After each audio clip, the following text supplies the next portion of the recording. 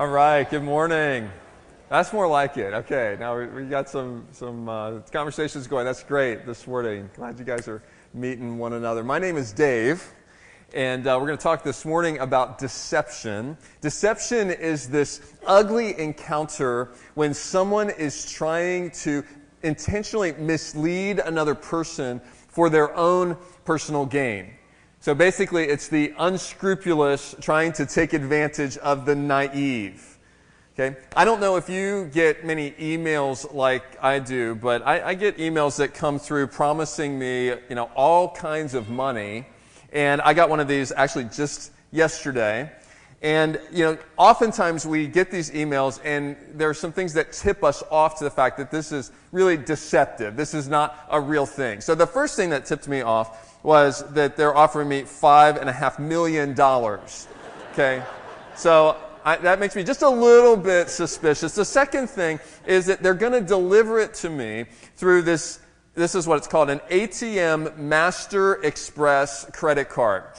So I'm not sure if that's a MasterCard or an American Express or some kind of hybrid of those two. I've just never heard of this, so it makes me just a little bit suspicious. And then I get down to this little paragraph where it tells me that I'm going to need to pick the courier service to deliver the card to me and the different prices that I'm going to have to pay to get that card to me, right? Then I start getting really suspicious. So UPS will get it to me in 48 hours for $130. That's the most expensive one. FedEx, 72 hours for $100. DHL is the economy version for $95. And so I got to pick one of those to get it to me. So then my antenna's starting to go up.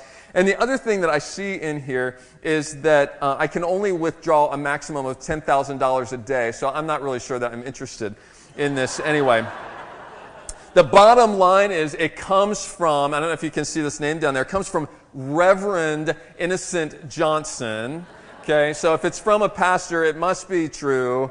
I'm not sure where a pastor comes up with $5.5 million to give away. And anyway, so sometimes we see things and it's really easy to see through the deception and walk away from it and say, no thanks. Other times it's not quite so easy. So I had a situation like this about 15 or so years ago. I bought a car. Okay, you ever been deceived when buying a car? My wife and I were just out of grad school, out of seminary. And we had no money. But we had to buy a car. So I knew I wanted a Toyota Camry because Camrys are, bulletproof. They run forever. And so I'm like, I got to have a Camry. And so the problem is we had no money and Camrys really hold their value. And so finally we found one in our price range. It was 11 years old, but I thought it's okay because Camrys run forever. So it'll be okay. So we lived in Lancaster at the time.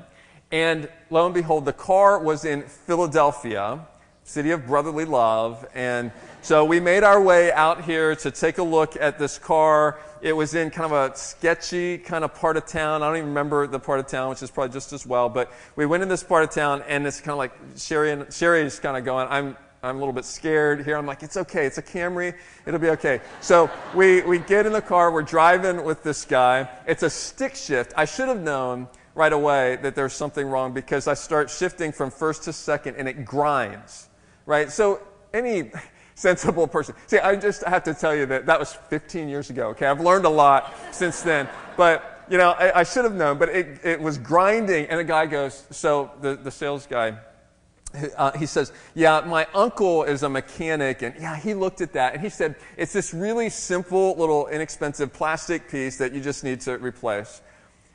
To which I should have said, right? What would you have said? Why didn't you replace it already then, right? But no, I did. It's a Camry. I mean, I got to have this thing. So we're driving on. He's telling me the story of his grandmother and how many years she had driven this car and, how much she loved it and everything. And so finally we got to the end. I'm like, okay, it's not perfect. It's not great, but it's in our price range, so we'll take it. And so we're handing him the money. He gives me the title, and I look at the title, and the title says American Cancer Society. That's who owned the car, right? And so I'm like, wait a minute, I thought you said it was your grandmother. And he's like, oh, yeah, well, my grandmother, she really supported the American Cancer Society and something, whatever. I mean, I bought it. It was a Camry. So I'm like, okay, we gotta have this. So then I took that to the title place. And, of course, they told me what that meant. They're like, well, this was an auction car. I mean, somebody donated it to the American Cancer Society, right? And this guy bought it from them, and he just looked for some suspecting little person to come along, and there I was. So we took the car, we had it, it was ours. We took it back to Lancaster, took it to the mechanic. He said, that grinding problem, you're going to have to have your transmission rebuilt. It's going to be like $400 or $500. Well, I mean, we only paid $2,000 for the car. So I'm like, man, I really don't want to put this money in the car. He said, there's another solution. You can just double clutch every time you change from first to second. And so for the next 5 years, I just double clutched the car. Many of those times, thinking of my friend sitting in the seat there, telling me about his grandmother. I mean, who lies about their grandmother? But anyway, so when you really want something to work out, you know, we're really vulnerable at that point. When we really want something to work out, we're easily taken in by the deception. And so maybe you have experienced something like this in your own life. Okay, don't raise your hand, but there are investment scams out there. Maybe you saw an investment and it sounded a little bit iffy, sounded a little bit off the beaten path, but you said, well, the payoff, man, if the payoff comes through like they're saying, then it's worth it. And you invest and lose it. Or it happens in relationships. I mean, you meet someone and they look great on the outside. They look like they have their life together. And then as you get closer and closer to them, you realize that what's on the outside is not the same as what's on the inside, that there's a deception going on. Sometimes that's hard to see from the outset. Can happen to us even with habits that are seemingly innocent. Maybe we start to just take a little drink before we go to bed, just to calm us down, just to help us sleep. And it seems really innocent, but over time it just becomes an addiction. What started out as comfort and started out as simple just starts to enslave us. And so deception is insidious because we don't see it happening. By definition, we don't know when we are being deceived. So that's a scary thought. Because, I mean, how can we warn against it? How can we walk away from it if we don't even know that it's happening? Wouldn't it be great if there was some kind of early warning system? What if there was some kind of alarm that went off for you where you realized when you're in a situation and it seems too good to be true, but you're wanting it to work out and you're being taken in by it? Wouldn't it be great if some kind of alarm went off? I mean, we put security systems on our homes. We put protection on our computers. Wouldn't it be great if we could somehow safeguard our lives from deception? Well, the good news is that we can. There is such an early warning system, and we're going to look at it this morning as we look at the account of the very first deception recorded in history. And as we look at this and we see this person who is naive and taken in by someone who is wanting their own benefit instead of the benefit of the duped person, as we see this duped person, we're going to recognize, unfortunately, that you and I have a lot in common with this person who's taken in. But the good news is that we can learn from their mistakes and we can learn how to spot deception before it takes us over. So if you would take a Bible and turn to Genesis chapter 2,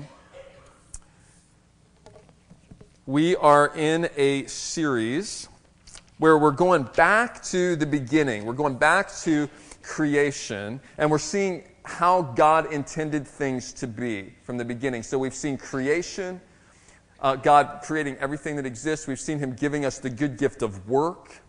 We've seen Him giving us this gift of freedom with boundaries. And last week we looked at His gift of sexuality. And so up until now, we've been talking about how God intended for things to be. Today, we're going to start to see why the world we live in does not look like the world that God intended it to be. We're going to start to see why the world is scarred, why it's messed up, why it's broken. So we're going to start in Genesis chapter 2, verse 15, and look at a couple of verses here that we saw several weeks ago because it gives us the backdrop for what we're going to talk about. So Genesis 2:15 says, "The Lord God took the man, put him in the Garden of Eden to work it and keep it. And the Lord God commanded the man, saying, 'You may surely eat of every tree of the garden, but of the tree of the knowledge of good and evil you shall not eat, for in the day that you eat of it you shall surely die.'" Okay, so we need that as a backdrop. That was God's encounter. That's God giving the first man freedom to eat from any tree in the garden. You have all this freedom of choice. There's one boundary. Leave this one tree of good and knowledge of good and evil alone. Lots of freedom, one boundary. We need that as a backdrop as we move into Genesis chapter 3. Okay? Genesis chapter 3, verse 1.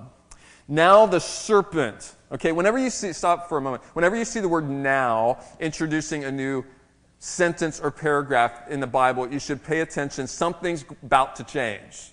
Something's about to be different, and probably most of the time it's not really good, okay?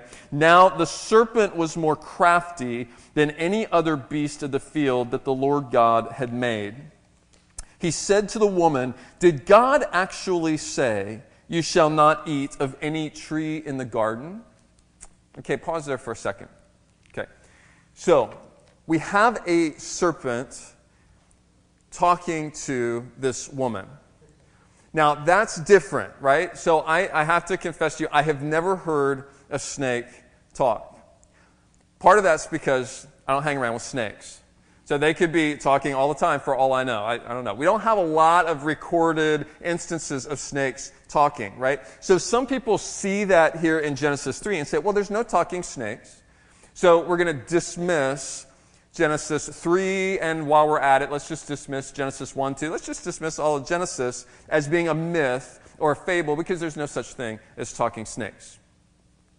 Before we jump to that conclusion, let me just suggest a couple of important things to you. Okay, first thing is, Jesus believed that Genesis 1 through 3 was true. Jesus believed that there was a man named Adam. And he said this in Mark chapter 10 when he was talking about marriage and divorce. In Mark 10, he said, "From the beginning of creation, God made male and female." And then he quotes a verse that we read last week from Genesis 2:24. "Therefore a man will leave his father and his mother, hold fast to his wife, and they shall become one flesh." So Jesus believed that there really was a first man, first woman, and that what God established in marriage was true. And so not only Jesus, but Paul, who wrote most of the New Testament, Paul talked about Adam and Eve a number of times, and one instance is, he said, "As in Adam all die, so in Christ shall all be made alive." So Jesus and Paul believe that these events happened, and so that lends credence to me to say, well, it must be true then, especially if Jesus says it must be true. So not only that, but we should consider the fact that as we talk about this serpent who's speaking to this woman, this is no ordinary serpent. Okay, the last book of the Bible, Revelation, calls him that ancient serpent who is called the devil and Satan, the deceiver of the whole world. So this snake talking to this woman is not just your garden variety snake. There's an energizing evil force that's behind this. It's possessed, if you will, by an evil enemy. And I recognize, again, some of you may be here this morning and you don't believe in all that stuff. You don't believe in a devil. You don't believe in Satan. You think that's just stuff that we talk about at Halloween. We joke about it. Kids dress up as it. We put blow-up things in our front yard, and we just joke about it. But you should know that Scripture takes him very seriously. And you should know that one of his ploys is he loves for you not to believe that he exists. That's one of his deceptions. So just realize that as we're saying this. So now let's read what he said again. And keep in mind as we read this, he's talking to this woman who for all of her existence, which we don't know how long that is. This may have happened pretty quickly after she was created. But for all of her existence, all she's known is she lives in paradise. She lives in this perfect place. So she really has no reason to be suspicious at this point. But here is what he says, again in verse 1. He said to the woman, "Did God actually say, 'You shall not eat of any tree in the garden'?" Okay, what is he doing here? He is twisting truth. He's using the same words that God used. He's talking about the same stuff. He's talking about a tree, he's talking about a garden, he's talking about eating, but he's rearranging the words and he's twisting the truth. This is what makes deception so difficult. I mean, if something's just an outright lie, I mean, if he just came in and started talking about banana pudding or something like that, I mean, we'd be like, what are you talking about? I mean, we would recognize it right away, but the thing that's so insidious about deception is it's taking truth and it's just twisting it just a little bit. Makes it really hard to detect. So her best response, the woman's best response would have been, "No, that's not what God said," and then walk away, because God didn't say that. God didn't say, "Don't eat from any tree of the garden." He said the opposite of that. He said, "You can eat from every tree of the garden. Only this one should you not eat from." She should have said, "Here's what God said," and she kind of did. Let's read on and see what she does. She says, the woman said to the serpent, "We may eat of the fruit of the trees in the garden, but God said, 'You shall not eat of the fruit of the tree that is in the midst of the garden, neither shall you touch it, lest you die.'" Okay, so she has the right idea here. She's quoting what God said. She's going back and saying, "No, here's what God said." Here's the problem. She doesn't get it right. It's very subtle, but she doesn't say exactly what God said. She doesn't apparently know exactly what God said about what to do, what not to do. So maybe you, if you read the Sunday paper, if anybody even gets a paper anymore, maybe you've seen these little comics in there where it says, find the differences. And you got these two pictures that look almost identical, but they're just a little bit different. Okay, we're going to do that with these verses, with these things that the woman said this morning here for just a few minutes. I want you to see the differences between what God said and what she thought God said. Okay, there are 4 differences between these two. The first one is in the first line. Okay, what's the difference? It's very subtle. "You may surely eat." God said, "You may surely eat," and she just said, "You may eat." We may eat. So here's why that's significant. This is a little bit harder to see in English. It's so subtle. But in the Hebrew, what God said is, "Eating you may eat." Okay, it's a Hebrew idiom that is kind of underlining what God said. It's like putting a big underline mark. Eating you may eat. Basically, God is saying, go for it. Eat. Enjoy yourself. Knock yourself out. You may surely eat. And she's just kind of minimizing that a little bit. We may eat, but she doesn't say, this great generosity. What's another problem that you see there? She doesn't name the tree. She's not specific about what tree she's not supposed to be eating from. God said, "Don't eat from the tree of the knowledge of good and evil." What does she say? The tree in the midst of the garden.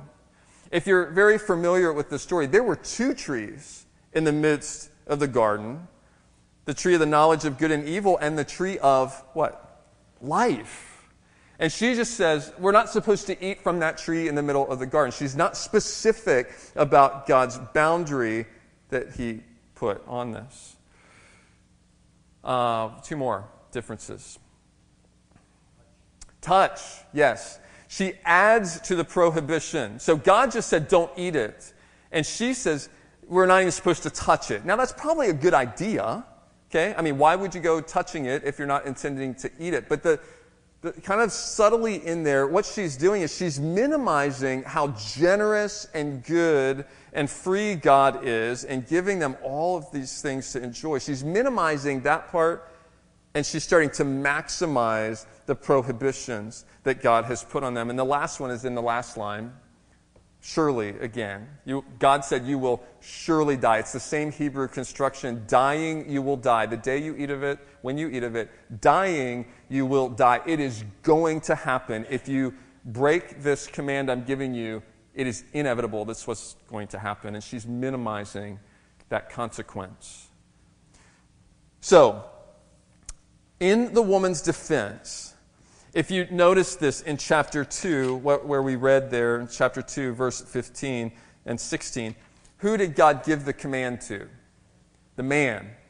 God commanded the man these things. And so the man passed this along to her, apparently, and maybe he didn't get it right. Maybe he didn't have it down verbatim. And so, maybe he didn't have it precisely to give to her. For whatever reason, she did not have it down verbatim. And so what we see is she's vulnerable. She is vulnerable to this twisted truth. See, trusted truth, here's what I want you to take away this morning. Trusted truth exposes twisted truth.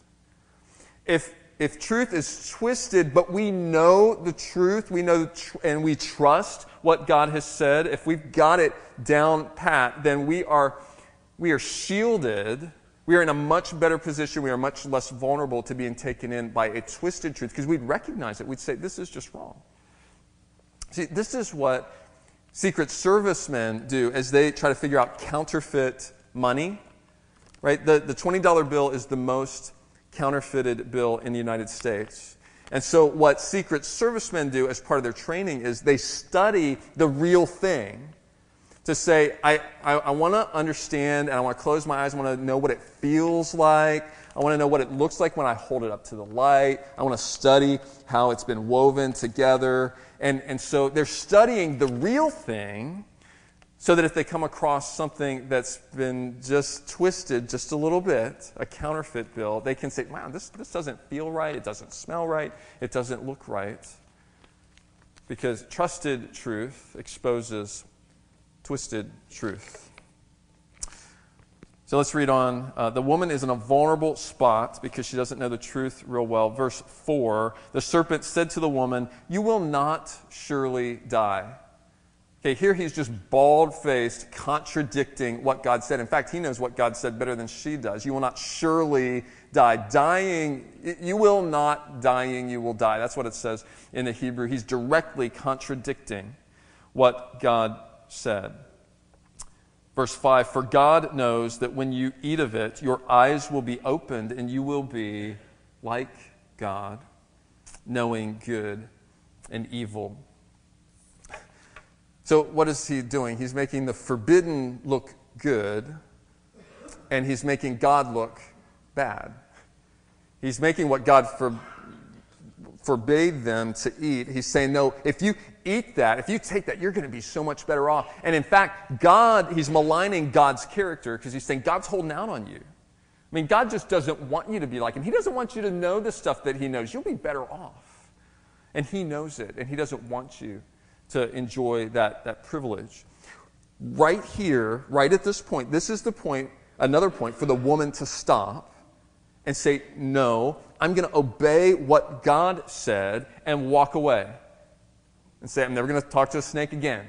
Never going to listen to him, not just going to engage them in conversation. This is the time for her to stop, but she's on this slippery slope, and she's about to go off the edge. I find it significant also at this point that God is silent. You ever think about that? I mean, God could have stepped in at this point and said, whoa. Be careful. Think about what you're about to do. Think about where this conversation is going. Eve, let me remind you what I said. But God is silent. He's standing and he's allowing this to play out. And what that says to me is that we have a God who values very highly our free will that he has given us. I mean, that's something we value really highly, isn't it? That we can make our own choices. Nobody's going to tell me what to do. God says, well, there's a reason why you value that. I gave it to you. Because think about it this way. If God had not put that tree in the middle of the garden and said, don't eat from it, if he had just said, just do whatever you want all day long, then there's no opportunity to disobey him. There's also no opportunity to obey him. There's no opportunity. I mean, love that really doesn't have a choice to love really isn't love at all. And so God puts this tree in the middle of the garden saying, I'm putting this here to see what you will choose.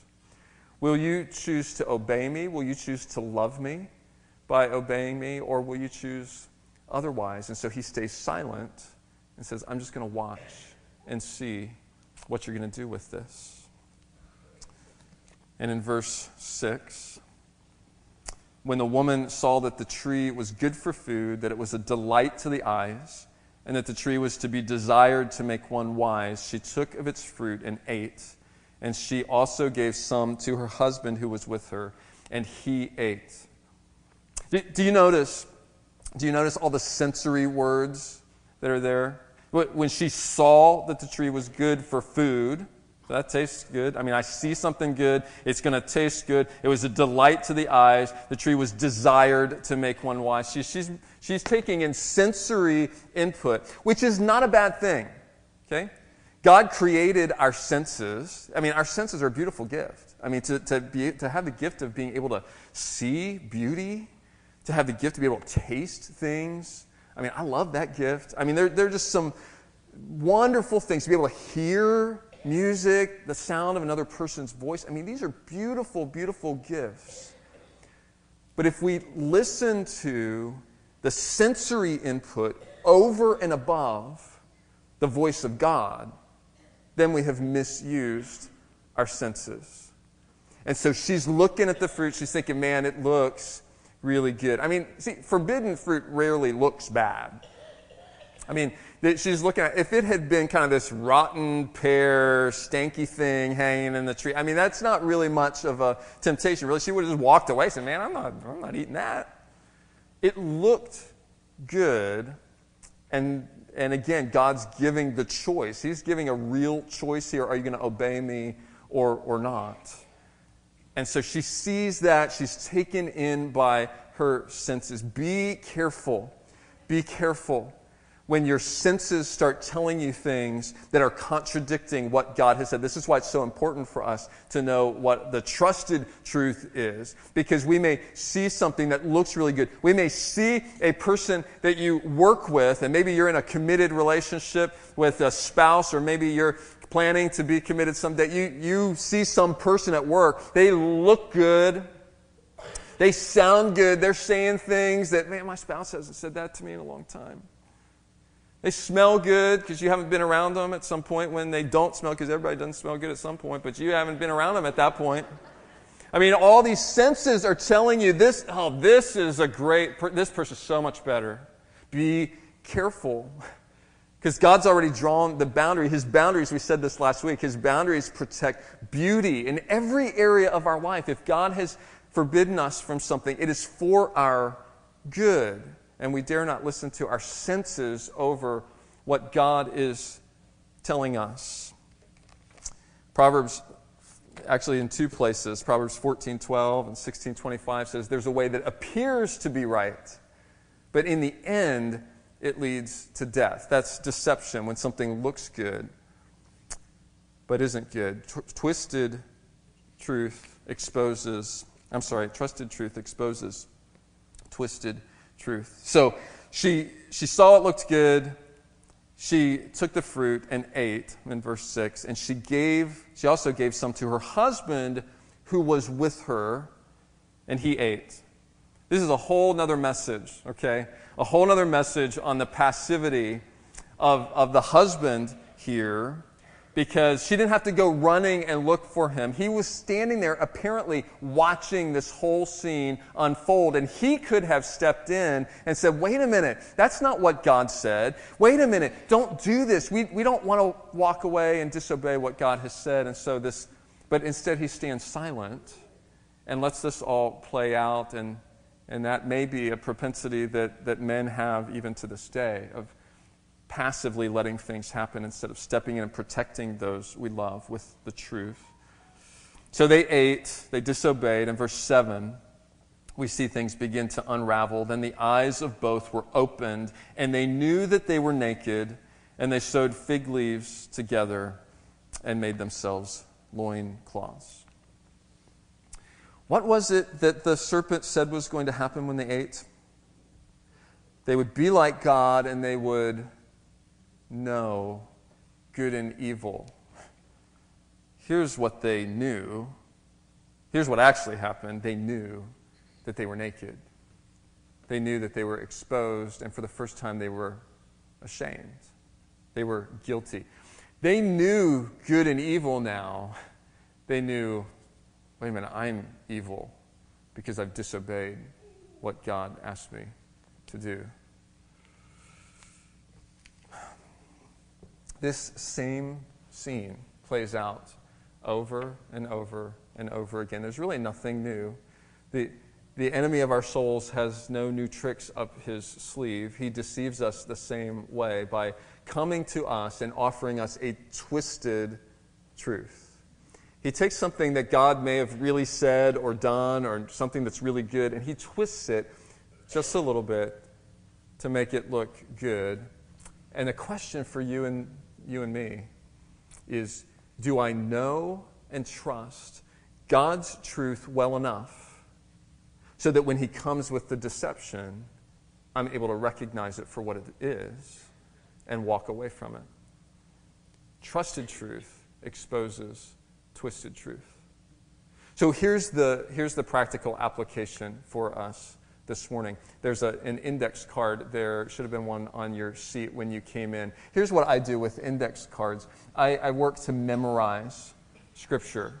I work to get, Psalm 119 says, "Your word, God, have I hidden in my heart so that I will not sin against you." We're hiding what God says. We're putting what God said into our heart so that we have that at the ready anytime some deceptive situation comes along. So here's a verse that I have been meditating on, working to memorize lately. This is Romans 6:11. It says, "So you also must consider yourselves dead to sin and alive to God in Christ Jesus." That's a truth that I need to hold on to right now, because I need to remember when temptation comes my way, I'm dead to sin. I mean, how do dead people respond to things that come their way? They don't. They're dead, right? So I'm dead to sin, but I'm alive to God in Christ Jesus. That's a truth that I need to have in my mind so that when situations come, temptations come, deceptions come, I have that there. So that card is there for you to write down a memory verse. And maybe you're more high-tech than that. Maybe you want to put that in your smartphone. But my assignment for you, if you choose to accept it, this week is to find a verse and memorize it. Maybe it's been a long time. Maybe you've never memorized a verse. Okay? But to put something in your mind that becomes that security system, that protection from deception that you and I can't even see coming. See, Jesus got this right. Because Jesus, God in flesh, who came to earth to walk this earth, he was tempted just like you and I are. In fact, there's a scene in Matthew chapter 4, in Luke chapter 4, where Satan comes to him and attempts to deceive him in much the same way that he did with the woman here. But Jesus passes. It's crucial for Jesus to pass this temptation because Jesus has come. His mission is to be the perfect, holy, sinless sacrifice so that for all of us who will not be perfect and holy and sinless, he needs to die in our place so that his perfect blood can wash away our sins. His mission is crucial. And if he sins at any one point, then Satan has won and he's no longer a perfect sacrifice, and all of us are doomed. But he gets it right. And how does he get it right? Every time the enemy comes to him, he comes back with Scripture. He comes back with God's truth. He says, no, you're twisting the truth right now. Satan even quotes Scripture. He says, you're twisting the truth. Here is the trusted truth. He says, it is written, it is written, it is written. And that's what you and I need to do as we're walking through life and temptations come our way. No, I know this looks good. I know my senses right now are telling me that this would be good. I know that the enemy is saying I would be better off if I just indulged in this. No, it is written. This is what God said. Trusted truth exposes twisted truth. So many of us need to spend more time with the truth. We need to be spending more time in these scriptures, understanding what God said, committing it into our memory. We also need to spend more time, many of us, with the truth giver. Because it's not just truth that delivers us, it's trusted truth that delivers us.